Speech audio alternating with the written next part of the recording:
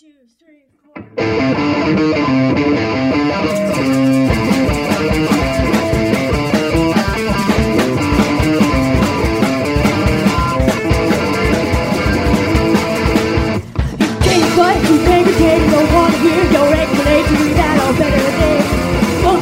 Hey, everybody, welcome to the podcast. I am Keith Pazel. And I am Adam Croce. There you go.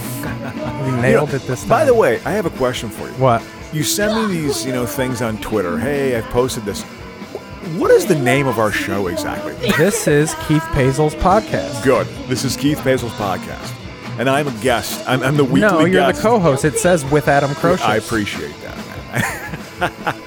It's my podcast with you. Absolutely, it is. I was thinking about adding with Keith and Adam. This is Keith Pazel's podcast with Keith and Adam. That might, yeah. Because at the end of the only reason I named it that is because whenever I try and get people on it, they're like, "Well, what's it about?" And I'm just like, "It's my podcast. It's just, it's how you. It's whatever I want it to be. Do whatever the fuck I want." But there needs Gladiator. to be we got a theme. We like to channel surf a little bit. Like a new movie, which, by the way, Popeye. I was thinking about that. What a bizarre movie Popeye was. It's really bad. We should have been on acid. Yeah, it's really like the choices they made. It was bad in the way only a good director can make a bad movie, if that makes sense. Like there was kind of a vision in there that they were trying to execute, but just off. It was a critical. I mean, it was panned by the critics, and it didn't make shit. It was a bomb. No, that was the reason why Altman got run out of. I also LA for feel a while, like I think. I feel like it was him being like, let's make a live action cartoon. Yeah, which is like it was almost like he like for how not experimental it looked. It was probably a weirdly experimental movie. Oh, absolutely it was. Oh no, and they tried being but they did it with a physical sort of, and that's why Williams was the lead, because he was a cartoon character early in his career, basically. The stories you hear about him when he went up at the at the Comedy Store. Oh, he'd be like geeked to the gills. I mean, literally, it would be like climbing off the walls and crap. Like the people had never seen anyone like this before. It was like, who is this? What's this force of nature? Well, even when we watched his biography on HBO, which is really good. Mm-hmm. And when you see the totality of what he did on stage, he almost wasn't a stand-up comic. He just kind of was like a one-man improviser. Yeah. Like it was more like a really good improv team than he never really went up and was just like, "Hey, what's up, guys?" Like it's very untraditional stand-up. Yeah, exactly. Yeah, here's my series of 3. And that's what made him unique. Also, as we all know, and everyone loved Robin Williams, of course. I was not a huge fan of his, to be honest. I found him, I don't know, it just didn't hit me like it hit a lot of other people. I didn't find his comedy. I mean, he was good. I liked his movies. He was a talent. Yeah. I was a big Mrs. Doubtfire fan. I heard it's a good movie. I've never seen it. It's just him being an old lady. Yeah, I mean, he's obviously a tremendous talent. I'm not going to deny that. Have you ever seen Tootsie? Of course. Tootsie I saw. I'm walking on a roadie. Jessica Lange. I think Jessica Lange didn't do a movie from King Kong until that movie, which was 5 years later. Really? Because King Kong Tootsie's that old? Tootsie was 1982, and I think King Kong was 76 or 77. I want to know that. Can you check that out to see Jessica Lange? If that could be a total lie. But I think that she was so panned in King Kong, and she's terrible in it. She's terrible. Well, her role is kind of like a dumb bitch, isn't it? She's a dumb blonde. That's all she is. I mean, she's. I mean, the camera likes her. She is a pretty woman. Like, you know what I mean? Like that 70s. Like, holy shit, you were walking natural. Down the street. Yeah. What did she do from King Kong? I want to say that Tootsie was the next movie she did, but I could be wrong. She probably did a couple movies in between there. They're like independent films. What year did King? 1976 was King Kong. I saw it in the theater. Isn't Jeff Bridges in King Kong? Absolutely, he is, man. That version of King Kong to me is like it's like solidified in my brain of like early cinema experience. They offered it to Spielberg, but he passed. So it is. I think it's great. I love it. Here we go. I'm looking. This movie, I didn't know this was I remember when this came out, and I didn't know it was like that big of a deal.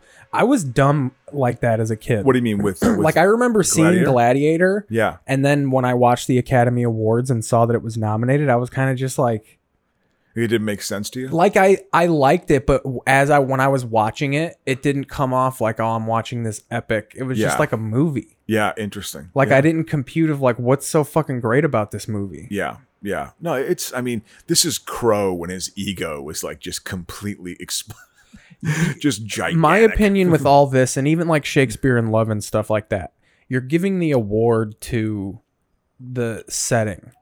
Yeah, or the set, or the It's just the scope because of the it movie all. actually looks like it's ancient Rome. Yeah, yeah. It has nothing to do with the quality of anything in it. It's just like, oh, they paid a lot. Look how cool that looks, man. Yeah, well, they definitely knew that Russell Crowe appealed to a lot of women liked Russell Crowe because he was rugged. He was masculine and rugged. That's what they liked about him, you know. Anyway, he takes care of business in this. Yeah, so we're watching. I'm looking at his film of photography. She's a photographer too. In who? Jessica Lange. Jessica Lange. Yeah. It's funny, look, because you'd think she's like a legend now. Oh, absolutely. I think she might have she might be one of those actresses that has a separate page for her filmography. Well, yeah, possibly. I mean, I know that she. Let's see. My best friend from college is writing a book on Sam Shepard right now. You know, Sam Shepard was an actor, playwright from out here, and you might know him from. He was the general in Black Hawk Down. You know, he was also in The Right Stuff. You know, so he's. My best friend from college is writing a biography on Sam Shepard. Well, Sam Shepard was a common law husband of Jessica Lange. So he's actually been able to interview Jessica Lange because she's acting in a lot of Eugene O'Neill plays right now. Like, oh, this is my contribution to You'll the love craft. this. So the Wikipedia page, Yeah. it says list of Jessica Lange performances. Yeah. It's yeah. not just a filmography because she's a theater. Yeah, absolutely. I asked my buddy, he got to talk to her for like an hour, you know, I mean, to interview her for this book. So it went King Kong, Yeah.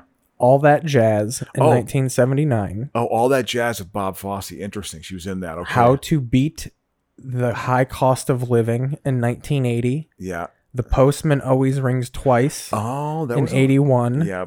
And then Tootsie. And then Tootsie. Oh, so she had Postman Always Rings Twice had a bit of a release, but All That Jazz was definitely a wide theatrical release. It was the basically the biopic for Bob Fosse. Yeah, it was a one of those egotistical things where Bob Fosse made a movie about himself.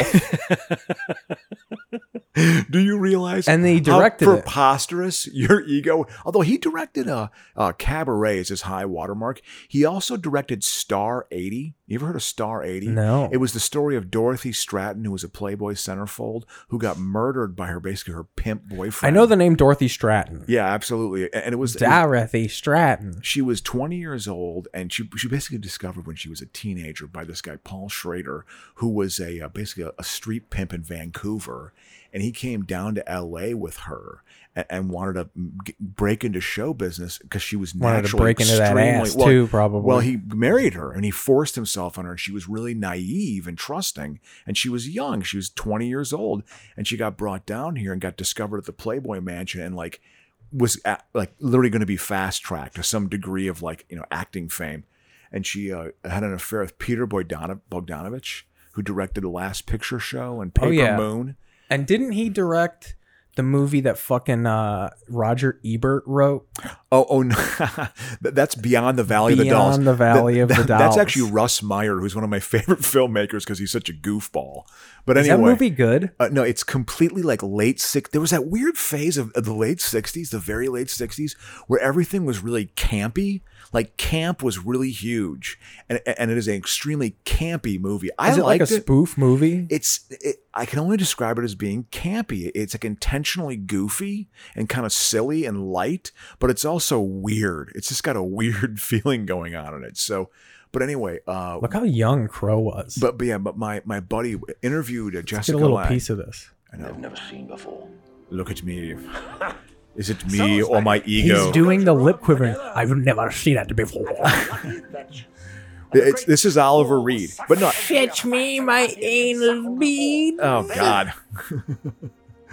When enough men have died, Come bathe with me. That's. perhaps you will have your freedom. Oh yeah. Thank you, Lisa. Appreciate that. I appreciate that. But this Oliver Reed, I mean, he was in The Brood, which was a Cronenberg movie. Oh, I love. So that's the drunk guy. Yeah, oh yes. And you can tell when you get that gray hair, that he just looks like an old drunk. I mean, the liver has been worn out. He died filming this, and I guess the urban myth is, and check this out, I could be lying too, like I was about Jessica Lange, I guess. I could be saying things that are total nonsense. Sweating gin. What happened with him, I guess, is while they were filming this, he went to a bar like near the set where they were filming it and got totally shit-faced. What's that guy's name? Oliver Reed. He was in a horror movie called Burnt Offerings in the 70s. He's a good actor. Like, he had a very good voice and stuff. And he was a solid actor, but he pickled his liver. Yeah. He destroyed his liver. Had a good run, lived 38 to 99. That's what is it? You're 64. The Adventures of Baron Munchausen. Oh yeah, he's in that. Have you ever seen that? That's Terry Gilliam movie. No, you know? I haven't seen a lot of his movies. Yeah, I mean, well, it's he did Holy Grail. So I mean, and then I've seen the one he did. Time Bandits. You ever do Time? No, but I've heard it's great. He also did Heath Ledger's last movie. Yes, Time Bandits. I saw in the theater. Time Bandits was a weird movie, but a different vision. Like, definitely had a vision to it, you know. And he came from an animation background. It's interesting. It'd be dated if you saw it, but it's entertaining. You know, it's kind of a time travel, kind of a history thing. It's got spoof in it all. I mean, it's multi-dimensional. You know, it's good. But anyway, Oliver Reed. So do you want his filmography? Here's how he died, as I understand. Here's how he died: filming Gladiator, last movie. He goes to a bar near the set and gets completely shit-faced, completely shit-housed, and I guess challenges people to arm wrestling contests as a 64-year-old man. And I mean, I think he had done like 20 shots. I mean, he had really, really tied it on. And then he was arm wrestling someone, and it was over. And he was going to arm wrestle the next guy. He's like, please stop. And I guess he just put his head against the wall, had a stroke, and died. That's all it was. He just like died. Oh my God, that's so great. I mean, he just literally made a statement like, please take a rest. And so this is a 2-minute read. So we'll go through this whole thing. Absolutely. Oliver Reed's last drink in Malta. Oh yeah, let's hear it. The pub is over the weekend. I promised to take my wife to whatever the fuck. The That's pub. what he said? It's called The Pub. It's literally just called The Pub. Yeah. Been run by the Sermona family over 2 decades and is infamous for being the spot in which the actor Oliver Reed died in 1999 after a heavy drinking session during the making of the movie Gladiator. On his last night, Oliver Reed downed over 8 pints of lager, 12 double rums, and a half bottle of whiskey, won an arm wrestling contest against members of the British Royal Navy crew HMS Cumberland, and insisted on paying for the entire round. Heavily intoxicated, he collapsed before an ambulance could get to him, and he passed away. Yeah. From that day, the pub has been an unofficial shrine for Reed and is a place where fans and film buffs and curious drinkers can converge to pay their respects. I know someone who's been, I could go there. I know someone who's been to Malta. Yeah, so I got the gist of it. I got the gist of it, right? I mean, my ending was off. I was like 80% the truth there, which is probably how I live my life. He looked like he's one of those guys that drank so much that he looked like a different human in every fucking era. Yeah, absolutely. Yeah, I think he was actually deemed kind of a handsome, you know, strong British actor in the 70s. You know, everyone else had left England at that time because the taxes were so high, but his nickname was Mr. England in the 70s. He's like, I can't leave this country. My nickname is Mr. England. You know, it's like, because he, I guess, represented like a certain type of like British rogue that everyone kind of aspired to be. Because he's a total drunk. Mr. USA has no ring to it. Yeah, exactly. Mr. England. He was in a horror movie. It's a totally good horror movie from the mid-70s called Burnt Offerings with Karen Black. Karen Black had a good horror movie career in the 70s. She died recently, right? Yeah, she died maybe 2 or 3 years ago. I remember people were very heartbroken.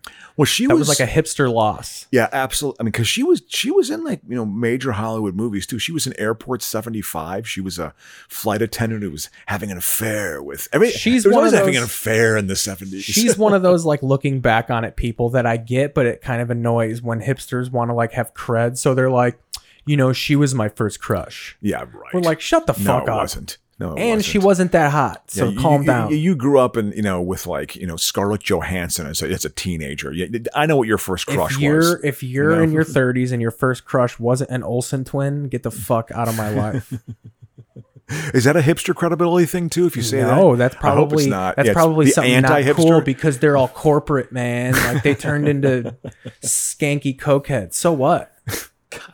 The weird way your generation tries to earn credibility. It's interesting to me, man. But it makes sense. It makes sense. There's a logic. I don't want to, just totally look down on it.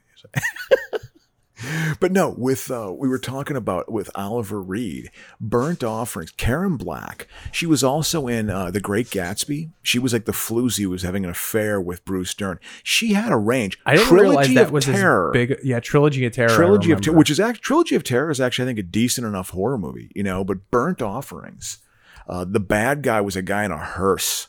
He was like a funeral guy of the hearse, like a real ham-headed thing of you're going to be afraid of your death. It was just they were hitting the death fear a lot in that one. Like he's a guy pushing around like a casket. The doll. That's the doll that comes to life. That's right? Trilogy of Terror, not Burnt Offerings. I was Okay. going into Burnt Offerings. So, but Oliver Reed was in that. He was in The Brood. David Cronenberg, one of his early works. Cronenberg's I love The Fly, Yes. and then he also did Videodrome. He did do Videodrome, which is a bizarre... Videodrome is weird. Isn't there like a porn star in that? Oh, Debbie Harry's in that. Debbie Harry's in it, and James Woods is the leading man, which is hilarious. James Wood, like, okay, you're good enough to carry a movie. Famous dong and famous rapist, James Woods. Well, he was, I think, engaged or maybe even married to Sean Young. That must have been a weird, volatile relationship, She's probably just like, I loved his hog. And, but also just like this career thing being thrown in there. Yeah, we'll be a team. We'll do things together because we're both good actors. James Woods also annoyed me because he wore sunglasses and wasn't blind. He always had dark glasses. And I feel like he was a fake ass Roy Scheider. It's funny you mentioned that. I think he was probably in I bet early in his career, it's like, oh, you're kind of like a more rugged Roy Scheider. You're Probably hated that. But he was, when I think of him, he always played the scumbag. He always plays good scumbags. So in Videodrome, he is a low grade, like porn mogul. He like sells porn. That's sort of his thing. And I think he's based in Pittsburgh, and he's able to get into like a secret TV station in Toronto that's putting out this like sadomasochistic stuff. Cronenberg always has, there's a sexuality in Cronenberg that's always a little bit, risque, and kind of violent, Yeah, if The Fly had a lot of sweaty sex scenes. Gina Davis and Jeff Goldblum are getting it on. Not even like getting it on where like you're in his apartment and you're like, it smells like you, like that apartment seems dank. Oh, Like, absolutely. It seems like you would just get a coating the second you walked into his little fucking loft lab. That I'm telling you, He's thrown up on fucking Twinkies and shit. in the mid 80s. That's a great movie. In the mid 80s, absolutely, Fly's a totally good remake. That was Cronenberg when that was a breakthrough movie for him because he had been directing for 10 years before that. Dead Zone was also a movie before that was pretty good. So, but yeah, The Fly is good. But if you were in the mid 80s and you were in a loft, it was like you were cool. Like you were edgy. You could do your own. You were an artist still, maybe. Lofts still have kind of a like, oh, all right. Yeah. Your ceilings your walls don't touch the ceiling. Yeah. There's definitely an atmosphere that goes on there. Oh, I always forget. That's one thing I forget almost daily is that Joaquin Phoenix is in this movie. Is in Gladiator. Oh yeah, absolutely. Yeah. Hardcore showing the fucking cleft palate Yeah. too. He tries to hide that now. He hates it. Yeah. He'll fucking punch you in your face if you even talk about it in an interview. It's so interesting. You that talk it's about being a vegan or nothing. like the vanity, you know what I mean? Of like, I know I have a scarred face, but I'll be a tremendous actor. And I'm sure that's like motivated him to make him as good as he is because he is good. You won. People don't call it a hair lip anymore. Yeah. I remember in the 70s, they called it a hair lip. Exactly. It's a very on point description of what it is, to be quite honest with you. Yeah, absolutely. Cleft palate sounds like the SAT version. Like, what the fuck is a palate? Well, it sounds like what you do when you're cleansing yourself when you're eating like a 7-course meal. Like you have to cleanse your palate. You're cleansing your palate. You have to take a time in between each meal. You have to sort of a cleft palate. Hair lip is so much more specific. That's hilarious. I tell you what, the stories have been flowing today. It feels good, Yeah. It's a good time, But no, we're talking about Popeye. Let's bring it back to Popeye. and just that idea. We watched it last week, and just, I mean, that whole trying to do a live action thing with a cartoon. Well, now they just Bizarre. motion capture it. Like Yeah. you said, it would be. You could do that now. Yeah, but then they were trying to do it with, I'm sure there was like a trapeze. I bet they're like trapeze extras in that. You know what I mean? Like for background scenes and like, but yet also had like actors in it, like trained actors who were good actors. Again, it was a failure, and the only way a good director can make a failure, you know. This is one of those movies where it seems like every character is on the verge of fucking one another. Well, that's obviously the tension of this is that, mother. there's an incestuous thing here. Oh, mother. Because they're brother and sister, and it's got that weird Roman sort of. But I wish you were mother. And she's like, she does a good. This actor's good. I don't know if I've seen another thing. She's like solid in this. I think Gladiator's solid, decent movie. I liked it. It's definitely a big movie. You know, that's good. They can pull it off. There's still a need for the Man epic. on Fire. Have you ever seen Man on Fire with Denzel? You know, I only seen bits and pieces of it. Dude, he's like a maniac babysitter. You know what I was watching before I came over here was Us, which I'd seen when I first moved here. Oh yeah, I forgot Dakota Fanning is the little girl.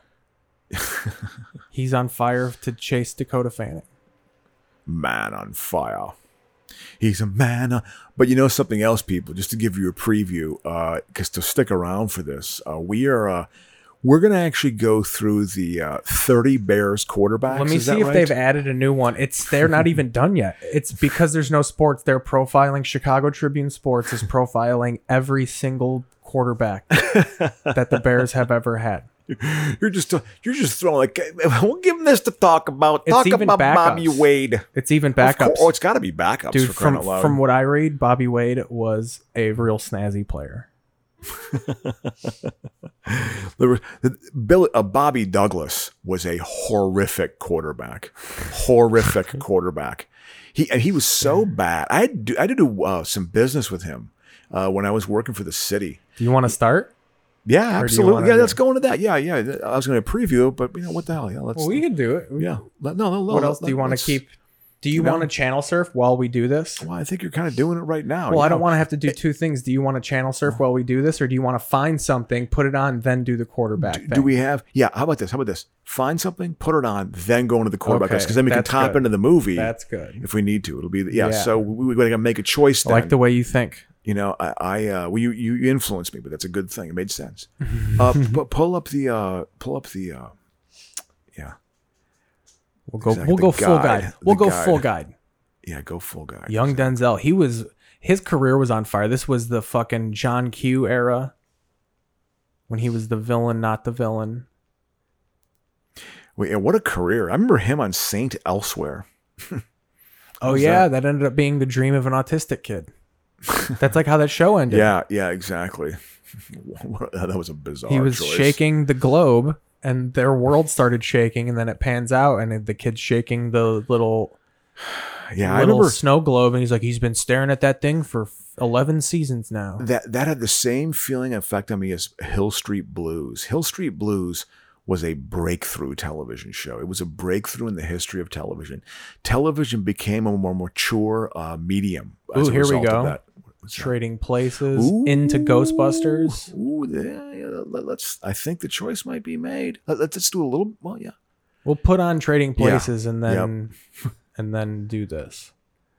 You know what's wild? That's the guy from Raiders of a Lost Ark. Here's He's how the- deep sports have gotten. It's all esports. So there's like NFL players playing Madden, and like ESPN is covering it. They're Just put showing on the games. Put on games from 1973. I don't Why think not they do that? I don't think they have. They must have the rights. The I NFL don't think owns so. everything. It They could own just be- everything. They own Monday Night Football. No, I they own other things beyond. I mean, they are very. I mean, And then, like, they're whatever on top NFL of their copyright. Because I think the NFL Network has all the NFL film stuff. Well, it's also to parse that out for people, man. Let's watch. Parse it out. Wouldn't you want to watch a game from 1974 just to watch it? We have The Negotiator. It's so different. Uh, One thing that NFL Network did that was totally cool when the pandemic first started, they showed a couple of Super Bowls, like Super Bowl 10 in its entirety, Super Bowl 11, which I had never seen, Super Bowl 7 in its entirety. So these old games, the game has dramatically changed. I mean, they're good teams. You can tell they're good. Their defenses are good. And there's definitely some good athletes out there. But boy, the offenses are far more sophisticated now. It's not even. It's night Oh, and day. yeah. I mean, it's just. I mean, they were doing so many like little trap plays where you have pulling guards come out and like stuff that just does not happen now. It just does not happen. Quarterbacks are throwing it like 20 I think times a trading game. places into Ghostbusters is the move. I that choice has been made. That's why I've moved on talking about the NFL Network. And I watched Super Bowl 11, which was the last Vikings Super Bowl where they got just absolutely dominated by the Raiders. That's the Willie Brown. Dominated right by the Raiders. Willie Brown. Exactly. Watch the first half. That's one of the most famous. He's running with the interception, and you Yep. see his like face bouncing. Exactly. You can And see in the the logo's background. ripping off his helmet, dude. Exactly. That's like one of the most classic NFL fucking.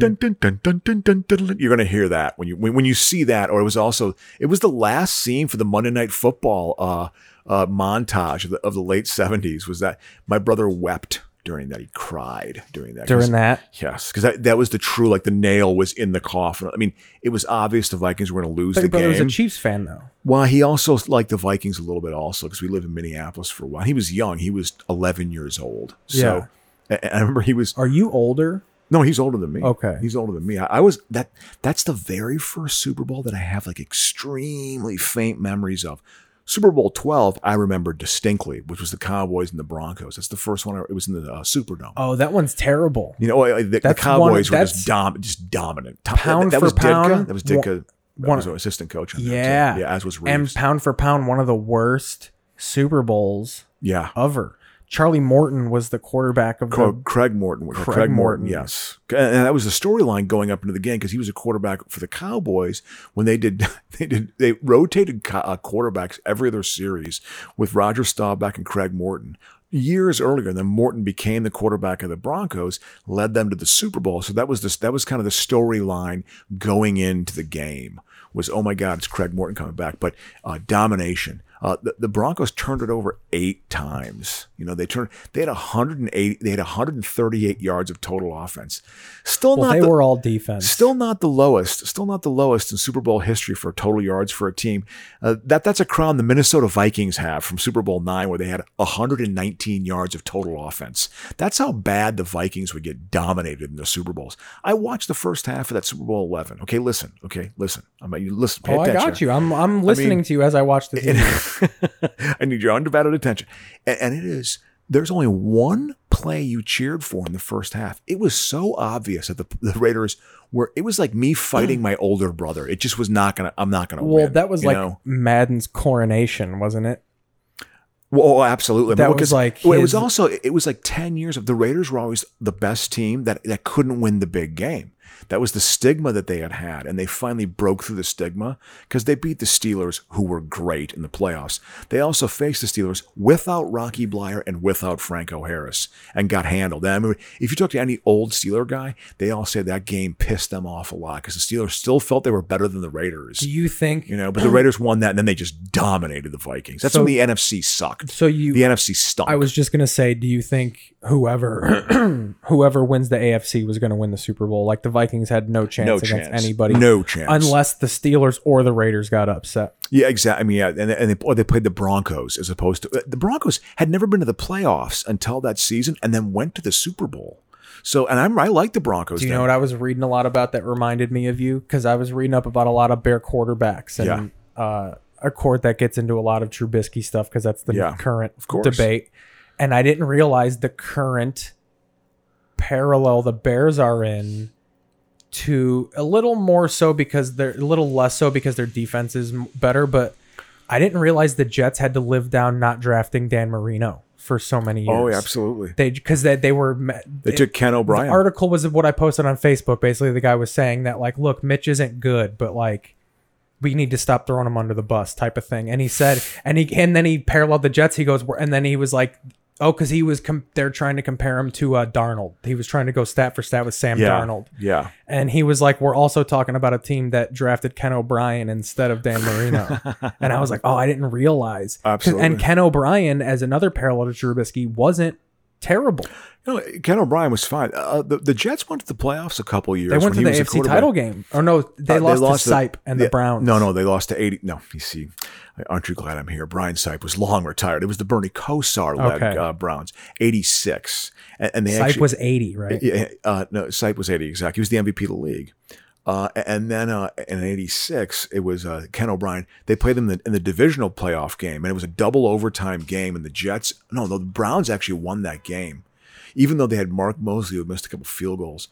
And the Browns ended up losing to the Broncos from the drive. It was that playoffs. But the Jets also went to the playoffs a couple other times too, I think, with him. Well, they have Mark Gastineau and Joe Klecko and who's the other guy? They had a Muhammad. They had like an Islamic guy, which was like rare. The New York Sack Exchange. My question was, because you know this more because you were like a kid at the time, was Ken O'Brien more of like a "what the fuck are you doing" pick, or was it a shock that he wasn't as good? I think people. Well, the story to me of that quarterback draft, 'cause that's the famous quarterback draft of '83 with John Elway, Marino, Todd Blackledge, not Jeff Rutledge. Different quarterback. Oh, that was the big guy. Todd Blackledge was the second quarterback taken by the Chiefs, and he was a complete bust.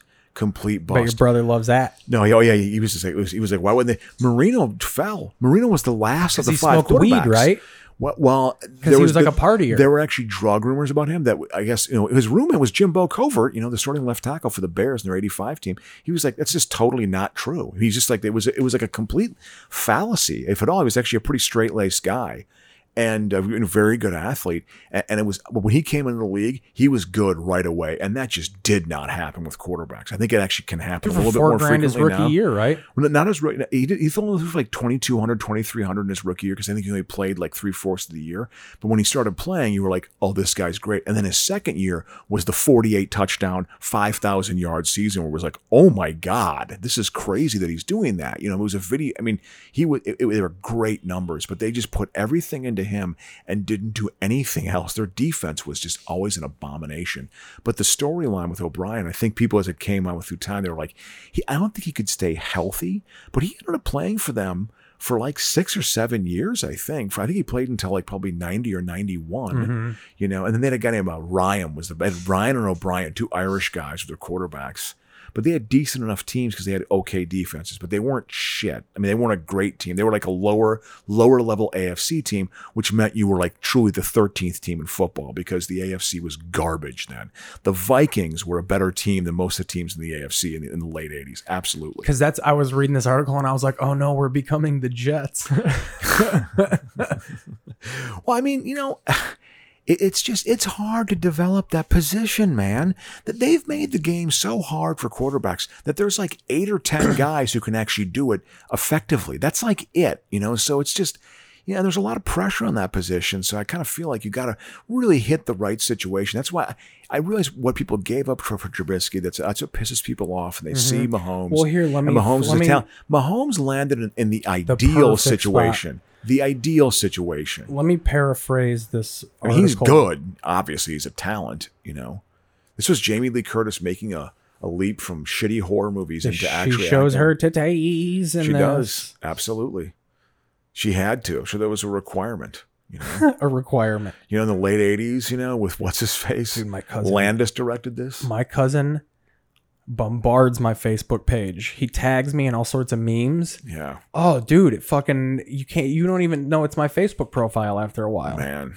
Yeah. Yeah. That's poor etiquette, if you ask me. Okay, here we go. So this is by Adam Hogue. Okay. This article. NBC Sports. Let's set this up. What is this again? What is this here? The title of this article, because this is where A couple things are true. Okay. This is where the Bears list of quarterbacks starts at current. So it starts at Trubisky. So we'll do a little Trubisky intro, and then we'll take a break, and then we'll get into it. But it's basically the title is why criticism of Trubisky has gone too far. Let's get it out of the way. Trubisky's not a success story to this point, but you have to. But you know what else he's not? A bust. This kid belongs in the NFL. He may be a fringe starting quarterback, which is why he's currently in a competition with another fringe starting quarterback, but those players stay in the league for a long time. And then he goes, in fact, a lot worse quarterbacks have been in the league for a long time. Oh, yeah. No, I agree. I mean, there's a lot of... Because the source of this article... truth in that. The source of this article is Rodney Harrison said that if Mitch Trubisky doesn't win the starting job this year, he will never start in the league ever again. I don't know about that. But and he goes, and he'll be considered one of the NFL's biggest busts. You know, And he goes, I'll give Harrison this based on his draft position. Then yes, he'll be considered a bust. exactly. He goes, but exactly. he goes, but I disagree with the notion that Trubisky won't start another game if he doesn't win the Bears. Yeah, I could see him, gathering himself. Maybe he goes closer to home. Maybe he is a backup for a couple years and matures a little more or something. I mean, you're dealing with 23 and 24-year-olds. And this here we is go. the Here we more- go. Oh yeah, here we go. It's CMT So though. then Did they they show it compared on him- CMT? No, They don't. So There's then no way they compared do. him. They compared him with a bunch of quarterbacks who didn't get their fifth year see? options. They didn't show it. They Oh just, God, no! yeah. This is network television. They're not going to Yeah. show nudity on this. Yeah. God They're not forbid. going to have they say the N word too. They say the N word in this. Oh, absolutely. What were you? Then they compared him to other Trading Places we're quarterbacks watching, yeah. that haven't had their fifth year option picked up. picked up. Exactly. And that's when people look at that list and they're like, oh, well, Trubisky does suck. Because it's Blaine Gabbert, Jake Locker, Christian Ponder, Brandon Wheaton, EJ Manuel, Johnny Manziel, and Paxton Lynch, who all combined to make one start after their rookie deals expired. The last quarterback on that list is Teddy Bridgewater, who had extenuating circumstances When he with blew his gruesome knee. injury. Exactly. He goes, so there's plenty of precedent of what Harrison says. But then Adam Hogue goes on to say, he was like, but also those quarterbacks that were named, you knew immediately that they were not ready for the NFL. Yeah. Like it was so clear that they don't belong Yeah. on the field Yeah. that like, he was like, and that's where I think it's unfair to compare Mitch to those guys because he's better than them. Yeah. He was like, he said the more fair comparison is Teddy Bridgewater, a quarterback who Bears fans were begging the fucking team Yeah. to bring Yeah. in to take over for Mitch Trubisky. So just keep Mitch. Yeah, I mean, okay. I guess there's some. Boy, this article, he's grasping for stuff. He's, how many games has he started? 41. Okay. Oh, it's like, here's the paragraph. He goes, so while Trubisky happens to be on this dubious list of quarterbacks who haven't had their fifth year option pick up, he doesn't really belong in the same conversation. Despite not being one to pile up a ton of passing yards, Trubisky, 41 starts, has more career passing yards in 3 seasons than any quarterback on the list except for Gabbert, who had 7 more starts over 5 more seasons. The next closest player is Bridgewater, followed by Ponder. God, yeah. Ponder was bad. He goes, he was a bad quarterback. He goes, if you're not catching on yet, Trubisky is much more comparable to Bridgewater, the exception on the list, than the other quarterbacks. I tell you what, I actually liked Teddy Bridgewater for the Vikings.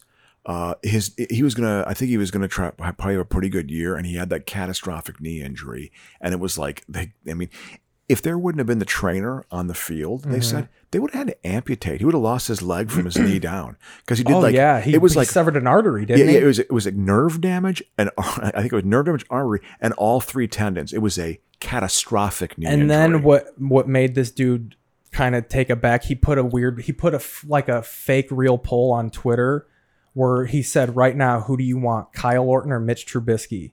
And Trubisky won 53-47. And he goes, that shouldn't have been that close. And then he looked, he goes, but here's why it was close. Kyle Orton was a 4th round pick.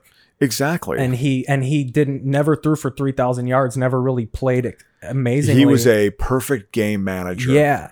He goes, and that's what it was. He was like, he was a 4th round pick. He had he had no expectations on him. Yeah.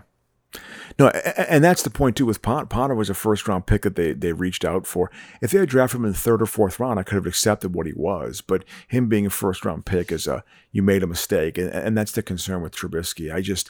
I just haven't seen enough of it. Maybe I'm wrong. So here's the end. He goes, so while Trubisky's Bears career isn't looking that rosy right now, I feel pretty confident that his NFL career is far from over. He'll get the chance to start again, even if it's not with the Bears in 2020. Because he said, some coordinator will think they can fix him. And it's like, he's still young. I mean, get a couple years to mature a little bit, and just like develop and the pressure's sort of off of you. You're not, Chicago's a big market, and it's like he goes to a smaller market, maybe backs up for a couple years, physically matures some more, mentally matures some more. And I could see him actually being effective. I don't think it's out of the realm, but he does not, and I said this before last week, he cannot throw the ball consistently down the middle. You have got to throw the ball down the middle of the field if you have any chance of actually being a dynamic Dude, honestly, offense. that's why the longer this offseason goes, That is more videotape he can watch reading Well, defenses. That's basically, to me, that's what I have to see to say, okay, he can Because actually. right now on he was the first. Chase Daniels got like a video podcast, and Mitch Yeah. was his first guest. And I guess he said his off-season regimen is he wakes up, eats breakfast, and then immediately watches videotape on defenses. I hope that, they say that's his issue. And because I can tell you this much, physical ability wise, again, he's beaten 2 years ago when they beat the Vikings in Minnesota. I expected the Vikings to win that game. They had to win to get they were in the playoffs, but if they lose, they weren't going to make the playoffs. Also, what Hogue did is he summed up, and this is what I've been telling people, because everybody is, well, he isn't throwing for 4,000 yards. Here's what he needs to do. 3,500 yards passing, 500 yards rushing, 30 touchdowns. Well, exactly. And you can win a Super Bowl, several Super Bowls. Well, he needs the running. See, that's the running dimension. That's where he's actually been good against the Vikings. He's run for first downs at least 2 or 3 times every single game they play at key moments. It's like that's a key thing of your. That always pisses me off with Cousins. Let him run on occasion. Well, I was wondering too, because one dude who is so. There's a lot of dudes who hate Trubisky, but one guy on ESPN who like is always is Steve Young.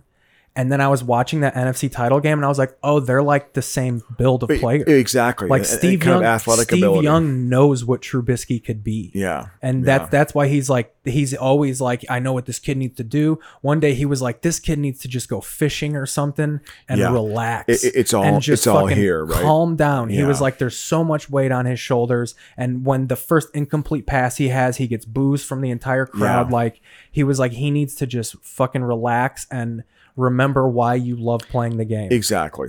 Yeah. Why are you playing? Which I think is, and so that to me, it's like there's that mental side. Maybe this season could be good for him if there weren't crowds around. He could actually have a decent year and get some confidence. So when the crowds actually do come back, he can actually play a little bit. And if it's a rebound year, when the crowds come back, they'll be cheering for him. Yeah, exactly. Yeah. Or they're willing to give him a little more leeway. And that's where people are right with this competition with Foles, is that they think it's unfair to him because they were like, the first time he throws an incomplete pass, they're going to be screaming for Nick Foles. Well, what is his margin of error before you put Nick Foles in? He was like, because the fans, that's why a lot of people think you need to start Foles and let Foles fail and then let Trubisky come in and clean up. And then have him let it. He goes, it's unfair to start him right away because half the fans want Nick Foles. So the first time he fumbles a snap, they're going to be like, boo, Foles. Yeah. Well, people are dumb, obviously. Oh, 100%. And most of them are Bear fans. But it is, it's basically a message. It's an old school message of, you have to, fish or cut bait. You have to play better this year, and if you don't, we're going to put this guy in. And Foles is the kind of competition part of it. And Foles is the kind of player that will help him, but will also not play down. Like, I'll help you out, but I'm also trying to beat you out for the job. Well, yeah, he needs. I don't know about all that stuff, but I just think that he's it's 41 games, it's a pretty good sample size, and there's flaws in his game. Run more. He should just run more. If he runs for 60 yards a game, that was a big criticism of Nagy because run more. Well, and that's what they were saying about his mental makeup, is that he might take things a little too literally and this is funny. This is just a funny kitschy thing. Yeah. So in the offseason of last year, Nagy made this weird passing comment where he goes, I want him to be a team. He goes, I want him to be the team leader and I'd like him to throw more. We want to throw more. Yeah. So in the offseason, Trubisky read books about leadership and then I think he actively was like, well, he wants me to throw, so I'm not going to run. Yeah. I think he chose to be like, well, they want me to throw, so I'm not going to run. That's coaching. They're going to pay attention to what you say. The player, it's like, And they were like, he probably should have not listened to the coach in that instance. And just he needs to realize what he's good at and do that. Yeah, exactly. The fact is, I wish I would have been told this, Keith, when I was a young person, when I was a teenager. I didn't realize this until my mid-late 30s. It's like the idea of you play to your strength. That's what you do. What do you do well? Well, then you should do that. And it's like, no, I always thought like, oh, if you had like a weakness, you have to work on that and improve it. No, don't spend time thinking about a weakness that you have. You can waste years of your life with that. Yeah. Do what you do well and continue to do that. And someone made an article about this, and this could be a franchise flaw in the way Pace does things. So run, Trubisky, is my point. Basically, well, they thought, here's what their vision was. This kid has all the intangibles. We'll draft him and we'll teach him how to play our way. When they should have seen his intangibles and they should have said, okay, well, we're going to design draft it him around that. and then immediately build around him. Yeah. Like part of Pace's problem is he let John Fox coach for a year. Yeah. The second you decided you were drafting Trubisky, you should have fired John Fox. Yeah. Got like Cleaned house. Cleaned house. Yeah. He took 1 year to be like, okay, now we're going to build around Trubisky. Yeah. Well, yeah. I mean, all these to me though are still rationalizations for a guy that just has not shown it to me in a consistent way. He can beat the Vikings because the Vikings never win a fucking game in Soldier Field. He'll do that every single time. But he's just not good. I think he was 2-0 against them last year, right? Yeah. Well, I mean, and the last game was basically a scrimmage because the Vikings, everyone played their backups. They were the fighting Vikings were already in the for playoffs. it was like for home field or some bullshit, right? Yeah. The Vikings were already in, so they were going to be the 6th seed no matter what. So they would say we're going to be healthy. And the Bears still had to come back in that game because I remember that was like a final drive. Yeah, I watched a little bit of it at Galway Bay, and then I watched the Vikings beat the Saints the next week, which was a bit. I was surprised when they won that game. So I thought the Saints had everything to play for because of what had happened in the previous year and like that call that went against them and whatever. They have Drew Brees for crying out loud, but the Vikings actually played really well that game. Their defense did a good job. What's his face? Zimmer mixed up their defenses. They put their 2 DNs at D tackle. There's something that I read too passingly that made me laugh. It made me realize how sinister people are in the NFL. Yeah. I guess Sean Payton kind of advised Ryan Pace in the 2017 draft, and Sean Payton, I guess, is the one who told Pace that like, hey, this Trubisky kid is a lot like Drew Brees. Yeah. And a lot of people wonder if he said that to throw him off the scent of Deshaun Watson or Patrick Mahomes. Of like, even though he's his protege, like, you think he's really going to tell him who the best quarterback in the draft is? Yeah. Those guys are assholes. I can see him doing something like that. Undermining people. Yeah. Just you can't be too trusting. Like, hey, draft this kid. Yeah. Nudge, nudge. Yeah. And like, oh man, he listened. Yeah. It's fucking crazy. Yeah. No, I think that, of course, I want him to do well. I don't want people to see people fail. There's going to be a short leash this year. I mean, I think the pressure's on. This off season's bizarre. It's unlike any other off season. A Heat is on drop. The heat is on. We can put this scene on right now. This is where Dan Aykroyd, who has now traded places with Eddie Murphy. Eddie Murphy is now a successful businessman eating a high society dinner in Philadelphia. And Aykroyd is looking in during the rain. Yeah. So for people who don't know, the plot to this movie is Dan Aykroyd is a rich businessman. Yep. And his 2 bosses make a bet for $1 that they could change his life with like in one fell swoop. So what they do is they take Eddie Murphy, who is a street beggar. Yes. And they basically make him head of the company. They fire Dan Aykroyd and he becomes like a drug addict gangster. Yeah. And then halfway through the movie, Dan Aykroyd and Eddie Murphy team up to take down the 2 bosses. Exactly. It's trading places. And you know why? It's because Eddie Murphy overhears the 2 old people kind of explaining what they're doing, and one of them goes, an N-word? Yeah. Head of Winthorpe? And that's when he's just like, oh, these fuckers. Yeah. Because he thinks that they're his friend. But it's the debate of nature versus nurture is the underlying debate of this. Yeah. Is it nature or nurture? You're born this way? Or is it? And the argument here is obviously your environment has a big impact on your outcomes in life. But no, we all live in a vacuum, Keith. Go ahead. All right. Well, do you want to break and then we'll I think it was a good Trubisky discussion. I didn't totally shit on him, but I don't know. So we'll talk about I'm looking forward to Bobby Douglas. I'm looking forward to Jonathan Quinn. Dude, it's all in there. I'm looking forward to it all. Really hit bottom. He's a drunken Santa, So Drunken Santa, they basically made a movie from this scene of trading places, taking place in Philly, the city of brotherly love. This is Adam Crocious. Yeah. And we also have Keith Basil. We're back, everybody. We did it. You know, and so we're still watching a little bit of Trading Places right now. You know, Eddie Murphy, early Eddie Murphy. I made a meme out of this Dan Aykroyd Rain Santa one time. I mean, Yeah, this is that's It's continuity, bad continuity. Oh no, it's a different Santa. That's why. Oh, yeah, I was yeah. gonna say he's not wearing a fucking. He's not. Yeah, he has no shoes on. yeah, exactly. Or he has. He's got that dirty ass beard.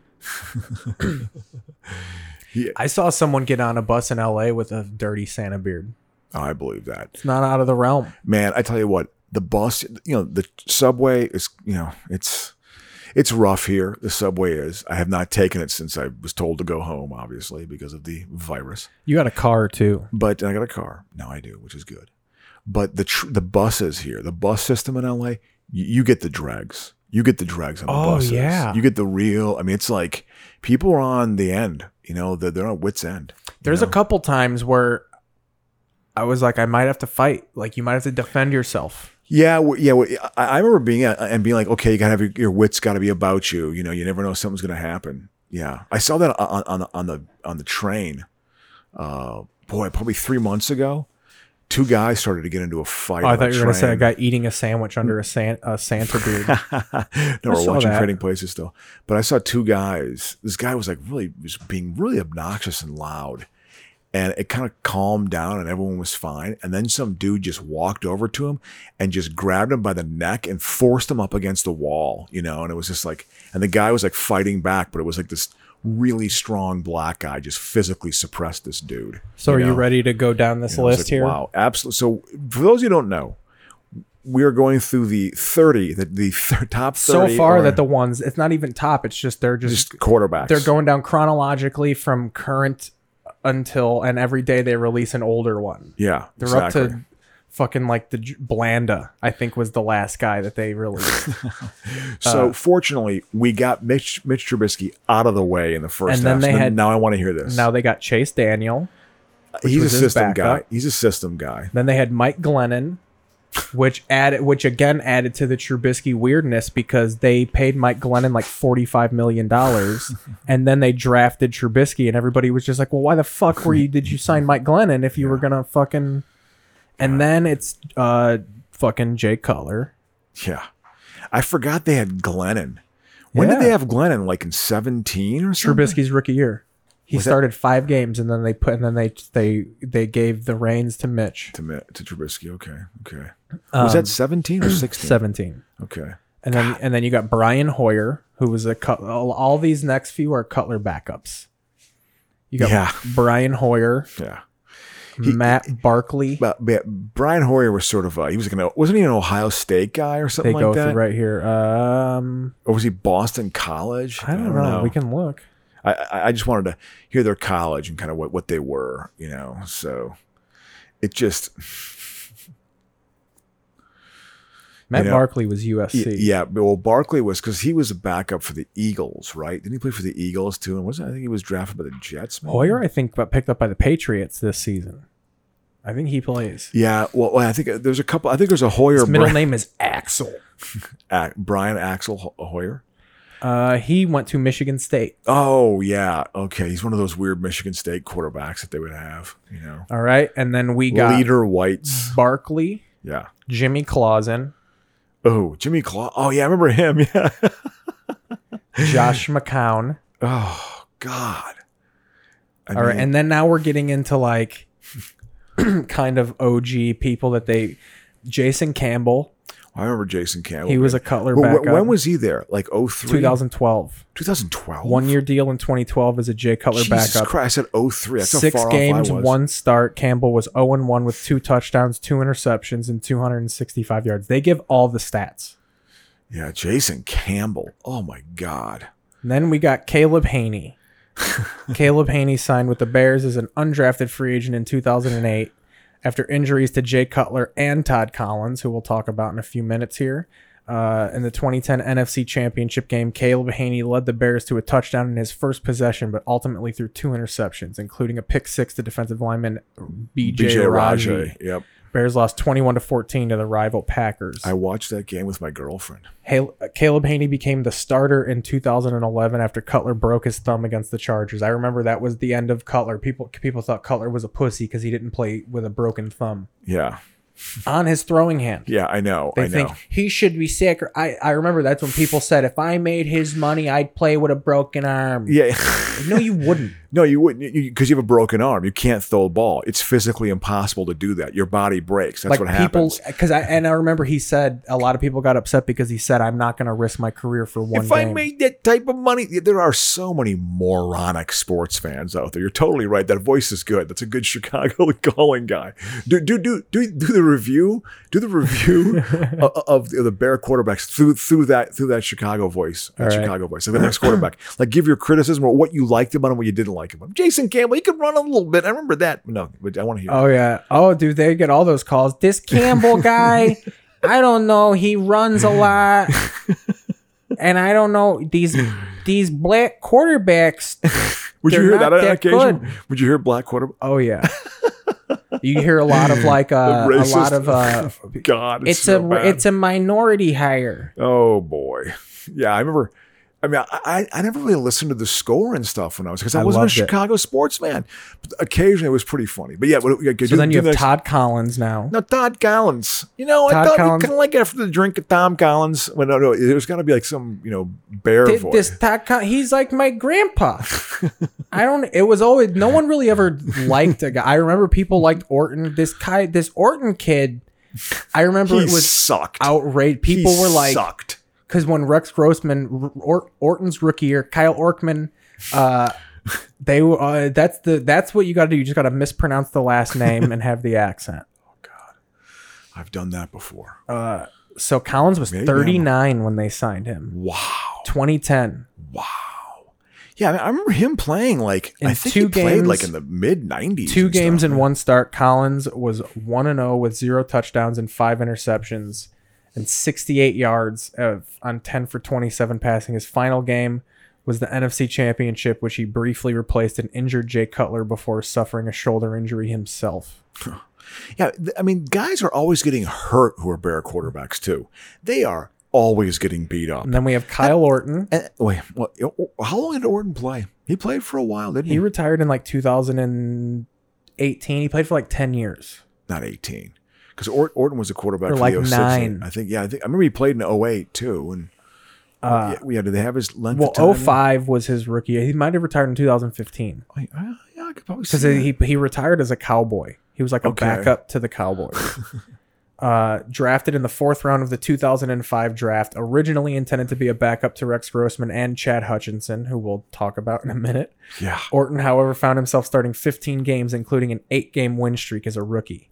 Orton did not play in the first round of the playoffs. They benched him for Rex. That's when people were like, I don't know why we're not going with this Ortman kid. Yeah. He quarterbacked us to an 11-5 season, and everybody knew it was the defense. Yeah, of course. It could only help to have Rex Grossman come back in the playoffs. It was the defense, and you had the greatest special teams player ever. But what sealed it, though, is Rex, Devin Hester was a phenomenon. What sealed it, though, is Rex led a comeback against the Falcons in the divisional round. Because I remember in that season, they lost to the Panthers in the NFC Championship game. In the 05 game. Yeah. 05 season, I think it was. And then that's when everybody knew that we're going to go to the fucking Super Bowl next year because we're going to have Rex all year. Yeah. But that was the good Rex, bad Rex year. Yeah. Where he half literally all-time Bear numbers.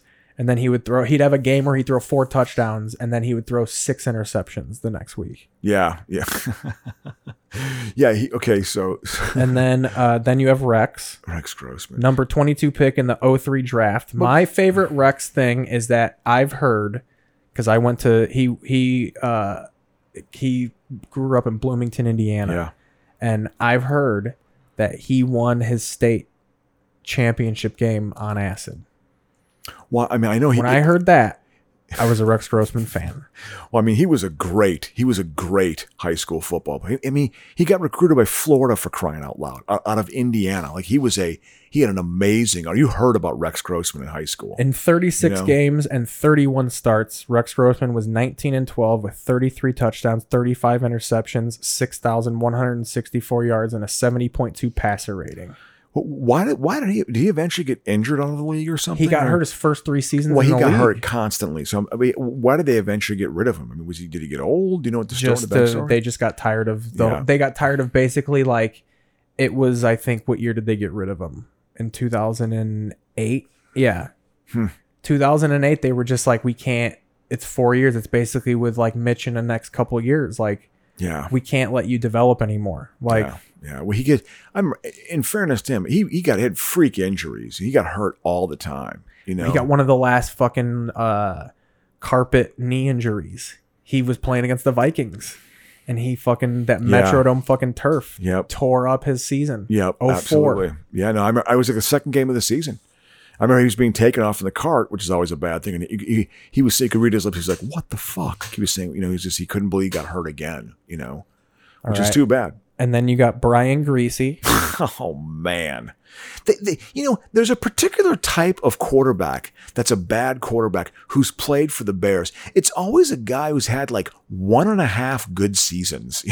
And they're hoping that it turns into like 3 or 4. But they're like a little bit of a name because Brian Greasy was post Broncos and he was post Elway. So people couldn't stand him in Denver because he wasn't John Elway. So he had a hard job filling in, but he was terrible. Not a good quarterback. The Bears signed Greasy to a 5-year deal in March 2006 to back up Rex Grossman. Greasy was coming off surgery and 2 torn knee ligaments. He played sparingly in 06, throwing just 32 passes as the Bears 13-3 marched to the Super Bowl. Yeah. Greasy took over for a struggling Grossman in Week 4 of the 07 season, leading the Bears to a 2-3 record before injuring his shoulder in Week 10. Yeah. And then when Grossman went down with a knee injury in Week 14, Greasy again stepped in only to be benched for the final games for Kyle Orton. Now we got Jonathan Quinn. Oh, Jonathan Quinn, medicine quarterback, medicine one. Jonathan Quinn. I don't know who said that about him. It was probably a Sun CJ Times guy. Something. No, it was Quinn made a positive impression on then Rams defensive coordinator Lovie Smith in 2003, leading the Chiefs to a preseason win over St. Louis. With 231 yards. That was always a knock on Lovie Smith, was that he couldn't build an offense. Yeah, of course. He's a defensive guy. He didn't know how to put together a staff. He didn't know who to draft. He was completely hapless when it came to offense. Yeah, he's a defensive guy, Smith was hired as the Bears coach in 04, and Quinn was brought in a few months later to back up. Well, that's complicated. 4 quarterbacks started games for the Bears that season. Quinn 3, Grossman 3, Chad Hutchinson 5, and Craig Krenzel 5. Oh. No one performed all that well. As for Quinn, he played in 5 games and totaled 413 yards passing, 1 touchdown, 3 interceptions. The Bears went 0-3 in the games he started. Oof. What year was that again? 04. 04. Because they had their bullshit 01 season. They were a garbage that was team Dick then Duran. too. Yes, that was a fucking That's like early memories for you, right? They went over their defense. I watched a breakdown of that season. They had Urlacher, fucking Roosevelt, Colvin, Keith Traylor, Ted Washington, fucking 2 other defensive R.W. McQuarters, who the fuck else? Oh, that was like a sneaky good defense. Yeah, they Mike had a good Brown, defense. Mike Brown. Mike Brown was a touchdown guy. They won so many bullshit games. Like on the left, they beat the Browns that year. They had back-to-back like Hail Mary plays. They were down 21-7 with 32 seconds and left. they won I remember watching overtime. that, and I was just like, how is and this then they even beat possible? The 49ers on a pick 6. Absolutely. It was like back-to-back weeks that happened. And I think Mike Brown won back-to-back weeks. There were tip balls that he had a pick 6 on. Mike Brown became a folk hero for that back-to-back week. But there was Jim Miller was the quarterback. Look at James Belushi copping a feel. Look at he's copping a feel. Oh, 100%. It's just wow. They let him be full Belushi. Now we got Craig Krenzel. Oh, National champion at Ohio State, Craig Krenzel was Stunk. drafted in the 5th round of the 04 draft. Craig Krenzel Stunk. was low on the depth chart for the season, but soon started in 5 of his 6 NFL games. After getting off to a 3-0 record as a starter, he lost his next 2 games and suffered an ankle injury against the Cowboys, never playing for the Bears again. In 6 games and 5 starts, he was 3-2 with 3 touchdowns, 6 interceptions, 718 yards passing with a passer rating of 52.5. Again, I say Mitchell Trubisky is not that bad. Chad Hutchinson is next. Signed as a free agent after stints with the Cowboys and the Rhine Fire of the NFL Europe, Hutchinson joined the Bears in 04 after Rex Grossman suffered a season-ending knee injury. Hutchinson, a former baseball player who had a brief career with the Cardinals, became the Bears starter after ineffectiveness and injuries over Jonathan Quinn and Craig Krenzel. In 5 starts, Hutchinson was 1-4, 4 touchdowns, 3 interceptions, 903 yards passing, 73.6 released in 05. Again, Mitchell Trubisky is not that bad. Yeah, those were terrible quarterbacks. Cordell Stewart. I remember Slash. Former Pro Bowler. I remember people were psyched about this. Like, we thought he was going to have like this big career resurgence. No. You know. Here's another thing. They keep kind of spoiling stuff. Things didn't start off the way Stewart or the Bears wanted, however. He was replaced by veteran Chris Chandler.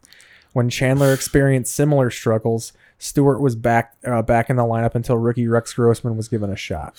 So that was Rex's rookie year. So 03. And then we have Chris Chandler, a former Super Bowl quarterback with the Falcons, signed with the Bears before the 02 season as a backup to Jim Miller.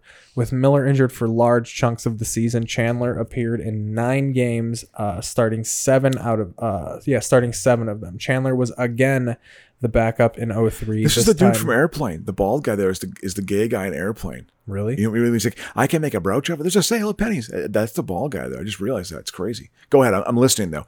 So in 02, who was the quarterback? Chandler. Chandler. I remember he beat the Vikings in the '98 championship series. Yeah, because he actually was good. He actually. I didn't realize he was that old at the time. Yeah, he was old. I mean that was his high watermark. He threw for 366 yards against the Vikings in that game. I think it was 366. I mean, he throws a very catchable ball, you know. But anyway. Yeah, he didn't have like a cannon or anything. Yeah, it was a very nice pass. Yeah. So well, who else? Who's before that? Jim Miller. Jim Miller's got to be my fucking guy, dude. Miller signed with the Bears in 1998 after an injury to Eric Kramer. But it's not until midway through the 99 season that he became a starter. His initial tenure was short-lived, however, when he was suspended for violating the league's NFL substance abuse policy. Yeah. Miller oversaw a 13-3 season in 2001, becoming the first Bears quarterback to lead the team to a playoff appearance since 1994. Miller lost his starting position in 02 and left the Bears in the offseason. In 32 games and 26 starts, he was 15-11, 34 touchdowns, 26 interceptions, 5,867 yards with a 76.7 rating. You know, I like this Miller kid. I love Jim Miller. This Jim Miller's a good guy. He reminds me of my grandpa. He smells like a factory. This is a guy I didn't know. Henry Burris. Oh, yeah. Yeah, I remember him playing for them. Blink and you miss Burris's NFL career. After going undrafted in 97, he took his talents to the CFL. He's a legend. Where he won a Grey Cup as a backup in with the Calgary Stampeders. In 2000, Burris had a breakout season as starters for the Saskatchewan Roughriders. 4,647 yards and 30 touchdowns before signing with the Packers. He spent most of 01 with the Green Bay practice squad. The Bears signed Burris before the 02 season. His only start came in the final game of the year in a 15-0 loss to Tampa Bay, in which he threw 4 interceptions. His career totals with the Bears in 6 games, 1 start, 207 passing yards, 3 touchdowns, 5 interceptions. Yeah. Yep. From there, he returned to the CFL, where he won 2 Most Outstanding Player awards and 2 more Grey Cups. Oh, he's a legend. If you ever watch CFL games, I've watched a few CFL games. They talk about Henry Burris as he's one of the best quarterbacks, one of the best there ever was. You know. Yeah. I like the CFL. It's an entertaining watch.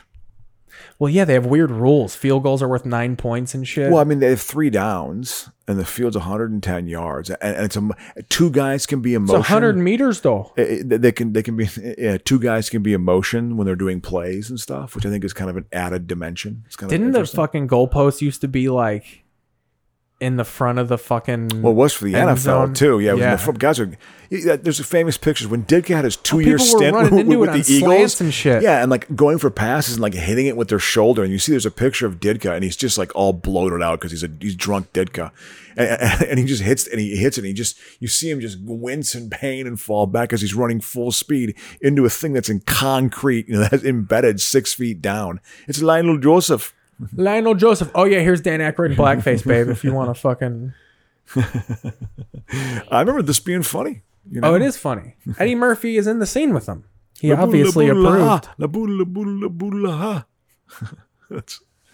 And that was taken by St. Elmo's Fire. Oh, such a bad movie. Anyway, though. Oh, they did that in St. Elmo's Fire? Yeah, that was like their thing when they were being a group together. They go la boula, la boula, la boula. They would do ha. trading places. Yeah, they would do that. Like, that was like their thing, because they were living their post collegiate life. And buddy. they weren't adjusting very well, man. I remember so seeing sad. that movie, not seeing it, not being, but thinking to myself, my God, these actors have such more. Their lives are so much more interesting than me. You were they're- like because they're jealous of them? or just like this. I don't know, not even jealous, more just like sad over like how bad my life was compared to theirs. All There right. was like a sadness in it. Next up, Anyway, Shane Matthews. oh yeah, I remember him from Florida.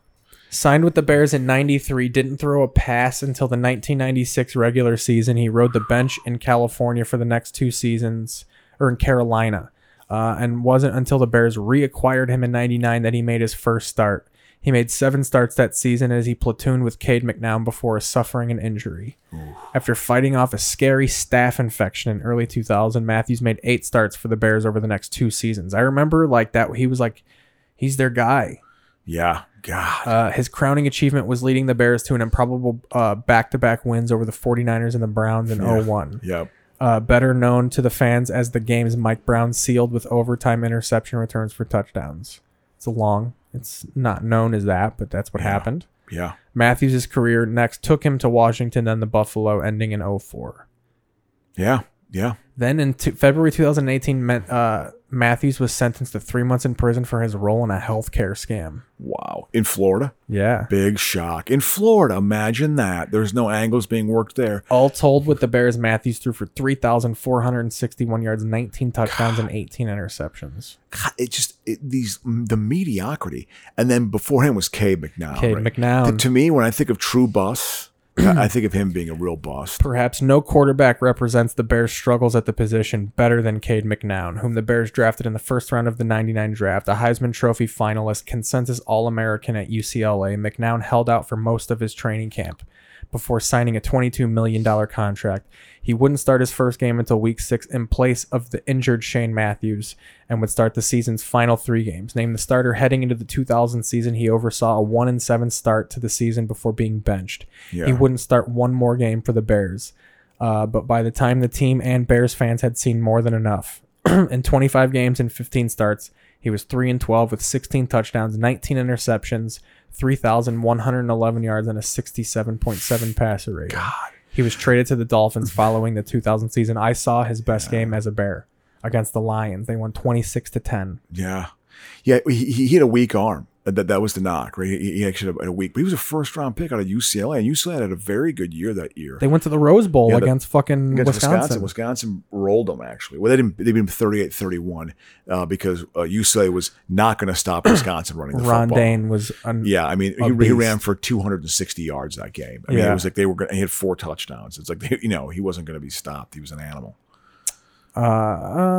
Cade McNown, man, he was just, I mean, I guess he was a real asshole too. He's a really cocky prick. He's from LA because he dated like a Playboy model and stuff. He was going to live next the life. up.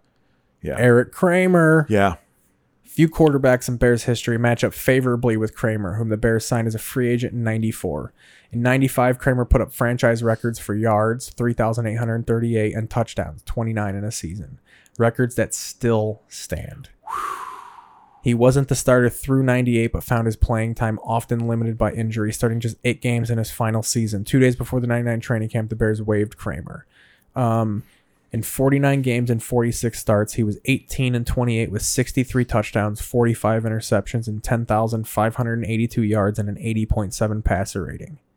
After his playing Yeah. career, 2 major life events made a big impact on Kramer. His son Griffin died of a heroin overdose in 2011, and a lifetime of battling severe depression resulted in Kramer attempting to take his own life in 2015.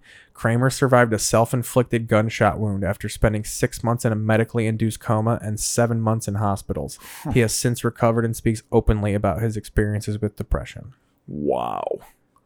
Wow, that's pretty crazy, man. That's my quarterback. Man, I remember he was a quarterback for the Lions in '91. I remember when the Bears got him, it was like a huge get. Oh yeah, Like it people was were like a the decent Bears, sign. like It's a the decent Bears sign. might have finally signed their franchise quarterback type of thing. I mean, he was decent for the. He played for the '87, the replacement players, and then he played for the Lions in '91 when they went to the NFC Championship game and lost to the Redskins. He was a starting quarterback. I'm smoking a blunt, man. Exactly, and then you have she's from Sweden. You have Jamie Lee Curtis. Ooh, man, I'll tell you what. I'm a little, she's way skinny here. It's crazy, All right, next we got Steve Stenstrom. Oh, Stenstrom was the first quarterback I remember being like, okay, we have bad quarterbacks. yeah. Well, it. Yeah, absolutely. Stenstrom joined the Bears in 1995, but didn't get his first start until the 1998 season in place of Eric Kramer. Stenstrom's tenure as a starter didn't go well. He won just one game, a 24-3 win against the Ravens. In 11 games and 7 starts, he was 1-6, 4 touchdowns, 8 interceptions, 1,300 yards, a 67.1 rating. He joined the 49ers in 99 and appeared in a handful of games for Steve Young and Jeff Garcia. Yeah. Next, we got Moses Moreno.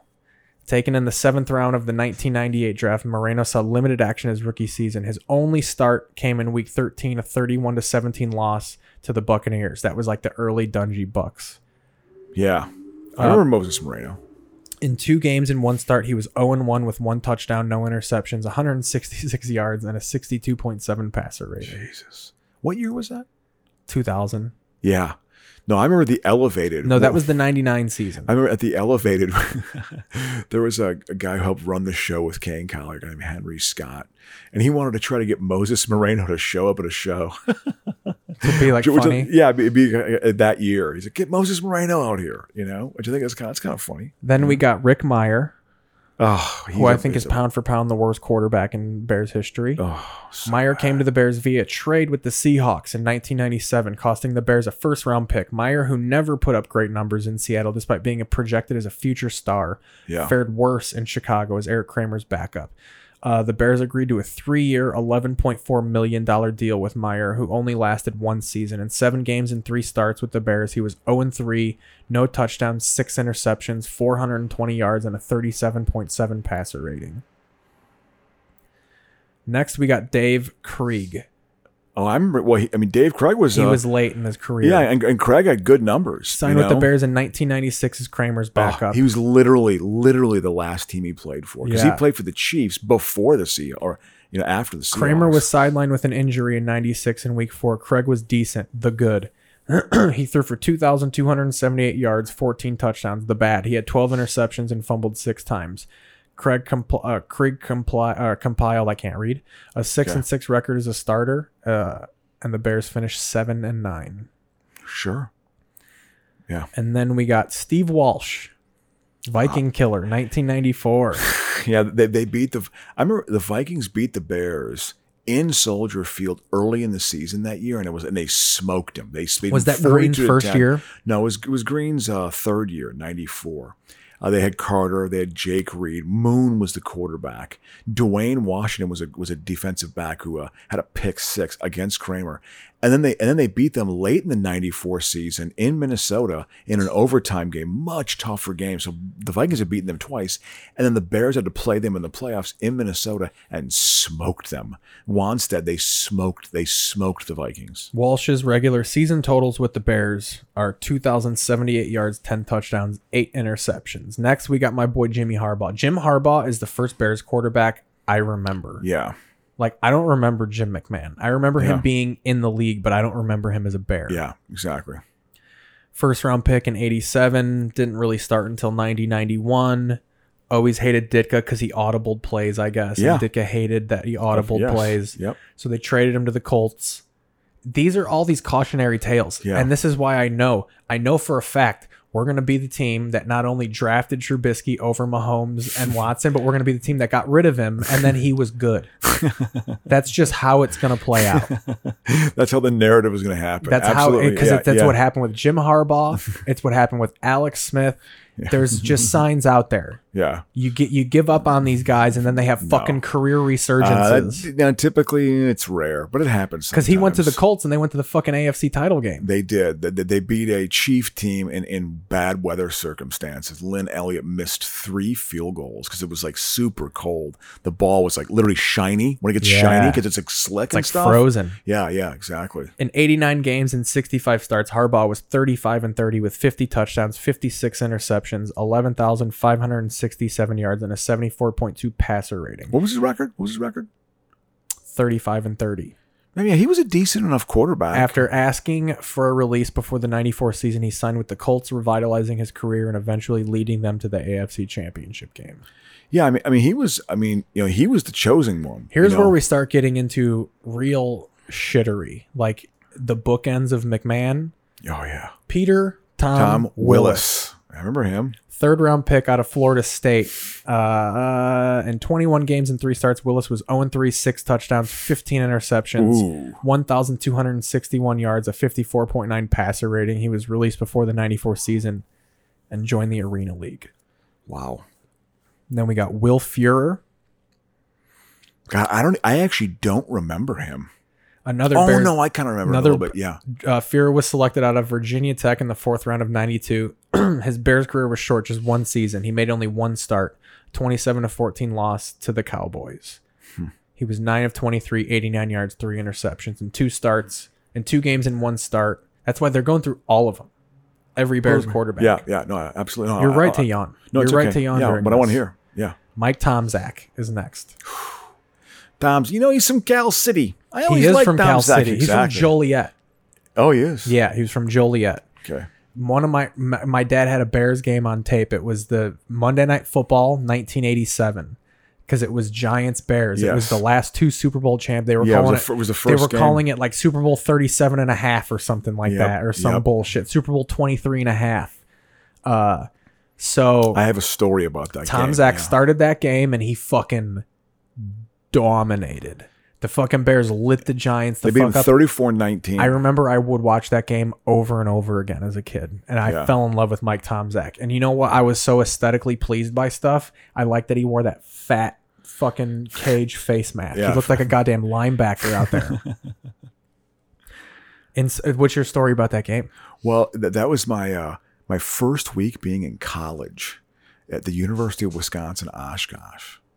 I was 18 years old, and I'd just been dropped off at college. It was an emotional time in my life. When I look back on that, I remember crying. I cried, when my mom and I hugged, and I knew my life had changed because in my family, I wasn't going to come back.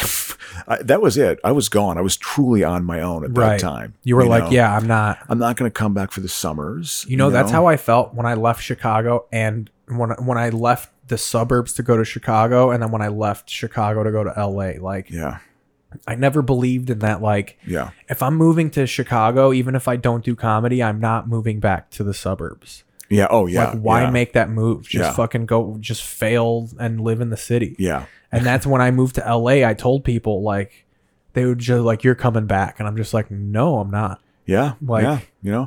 I may. I live don't know. in LA now. Yeah. Like, Yeah.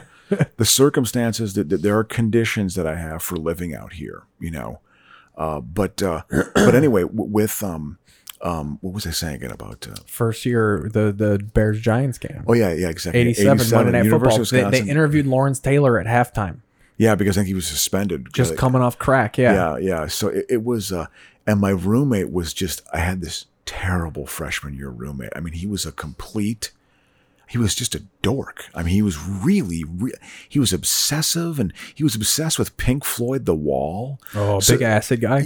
And he got like his car stereo, and then he screwed a a television aerial into the ceiling of our dorm floor so he could get QFM, which was the classic rock station of Milwaukee, because he was like 75 miles away and he wanted to make sure he could still listen to QFM, man. He was like one of those guys. And he was just, he got de-virginized the night of that game because I was actually laying in bed and I remember the AC wasn't working and I heard him humping. Yeah, exactly. That's great. And it was just like, I was not into it. Was he making like dork sounds? Oh, but it was just like, oh, Dave, when he put it in. Yeah, exactly. I heard him like open the condom and stuff. It was like, there's a play-by-play. I'll never forget was he in the room? Well, yeah.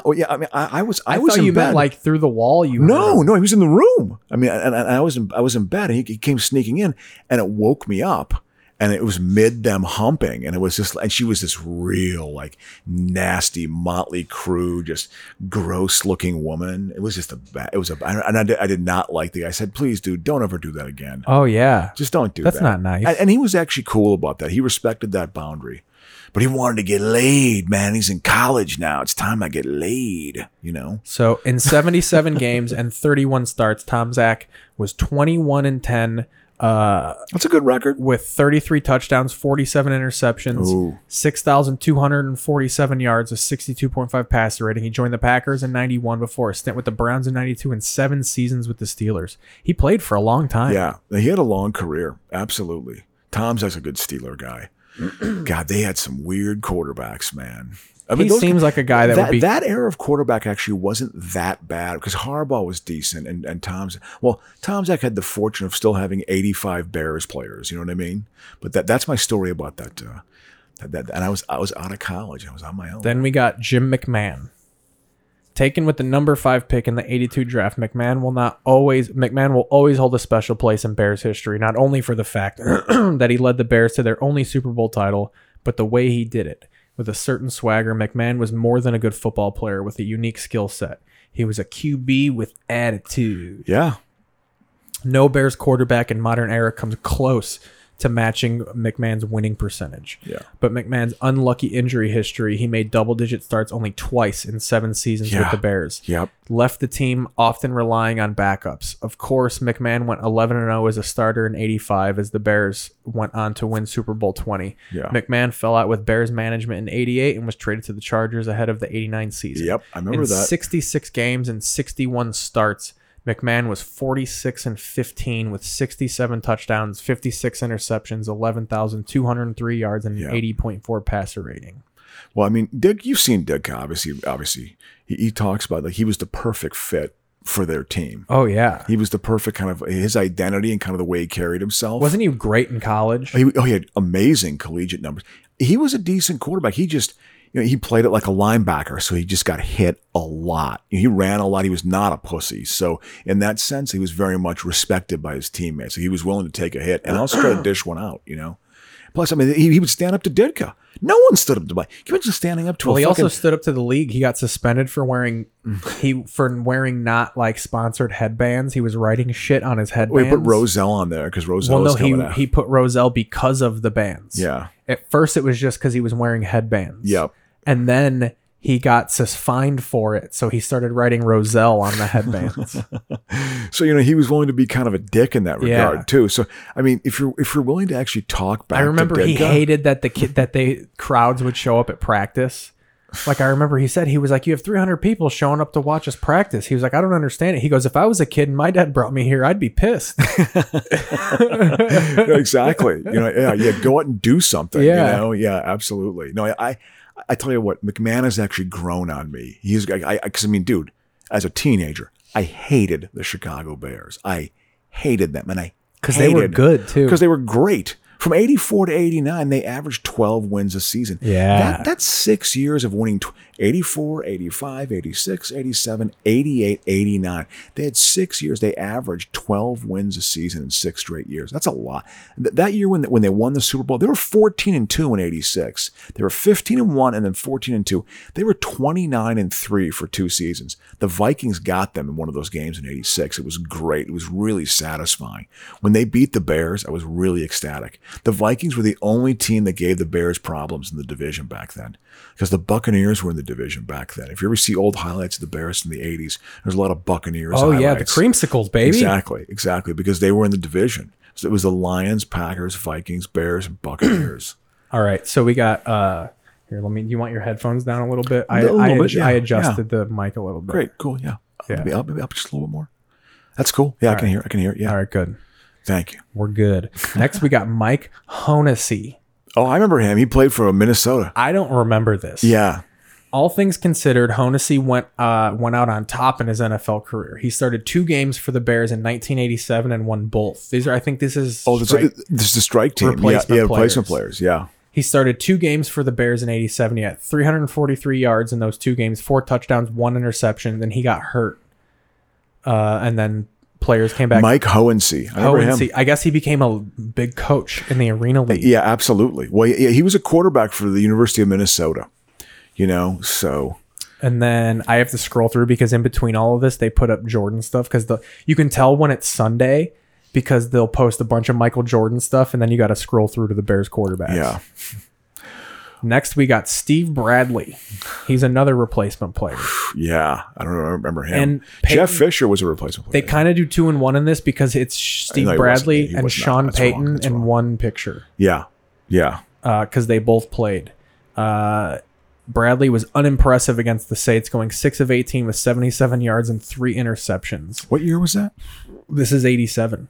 Oh, yeah, that was a replacement game. Yeah. Those don't count. Next, we got Steve Fuller. Well, of course I remember Fuller. Fuller was the backup. Joined the Bears in 84. Yep. Lost the fucking game against Miami on Monday Night Football. Well, I think because he was, because I think McMahon was hurt. Yep. So, yeah. Unfortunately for Fuller, one of those starts was December 2nd, 1985. That's another Chicago accent thing. Is McMahon should have just played the game. He knew it was on the line. I'd give my soul and my right thumbnail to be in that situation. My dad. Don't mind that he's got internal bleeding. He's in the hospital. He's they'll been always get traction. personal. My dad has type 2 diabetes. He can't feel his feet anymore. And he walked to the TV and cried when that happened. I believe my dad is dead because of that. That's a good Chicago accent. I grew up. So yeah, you're hearing that exactly. It's really dumb logic, just like it's what you do. But no. It's actually my default mode of talking. Like if I'm truly being comfortable and I like let loose, it's like, hey, what's going on? So you're trying to be more intellectual or something? As a kid, I actively chose to not talk like a fucking buffoon. Yeah. You know something? Hey, Mike Hohensee. I remember him. He was a replacement player. So Steve Fuller, he got a ring. He got a ring, I think, in 85. Yeah. I mean, he was ineffective enough. No, he lost in the 84 championship game against the Niners because McMahon was hurt. Oh, really? Yeah. Although they had actually beaten the Redskins, who had been in the Super Bowl the previous 2 years and won one 2 years before that. They beat the Redskins on the road. Peyton threw a touchdown pass in that playoff game. Peyton threw 9 touchdown passes in his career, and one of them was in the playoffs. It was against the Redskins because he was a playmaker. Like we know we have this guy. We can just do certain things. In 11 starts with the Bears, he was 6-5, 6 touchdowns, 9 interceptions, 1,823 yards, and a 72.4 pass rating. All this illustrates how kind of little they passed back then. It's also because they had Walter Payton too, also, and they had good. But in general, 300 yards passing was was incredible game. It was like this threshold had been passed. Like if you can average 200, 250, like you're a good quarterback. Oh, absolutely. Like you start Pro Bowls and stuff. Next, we got Flutie. Oh, God. Flutie joined the Bears in the 1986 season after two that was USFL Ditka's ego. stints. That was Ditka's ego, man. Yeah, and then I didn't realize that he only played 5 games for the Bears. And then they started him in the playoffs against the Redskins. Yeah. Everyone was like, what? I guess they said that basically Ditka lost the team with that decision. They were thinking it should have been the backup who had been on the team for like 3 or 4 years and kind of paid his dues. They were like, yes, you got to give him a shot, but they brought in Flutie. So it should have been Harbaugh, right? Well, I think it was Tom Zach, actually. Okay, I think yeah. At that time, I think. Yeah, I think that's who it was in 86, maybe. I could be wrong about that. But they thought it should have been the backup. Next up, Bob Avellini.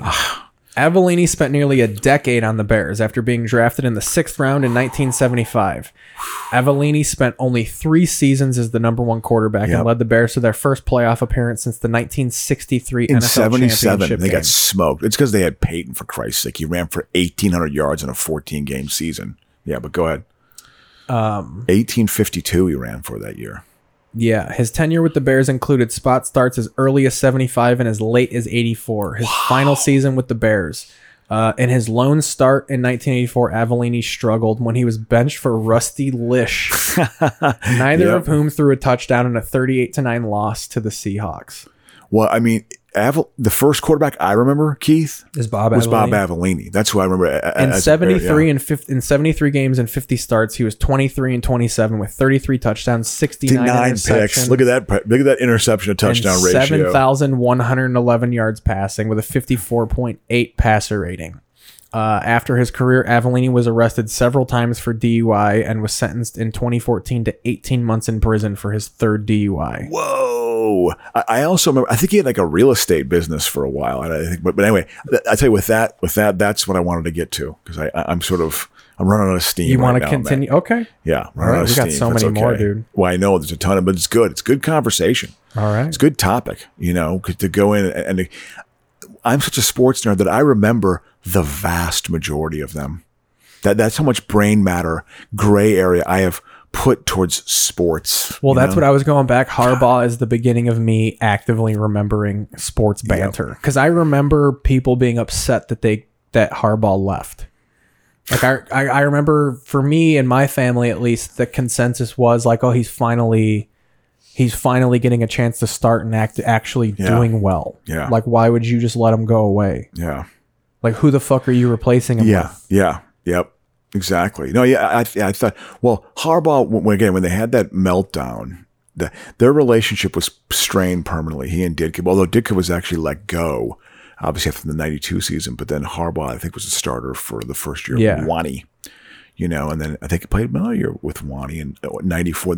Before The 94 season was his first season with the Colts. So he actually got released after that. Yeah, when he threw that pick Because then against his the last Vikings, year with the Colts was that abysmal 1-15 year. Oh, before they got Manning? Before they got Peyton.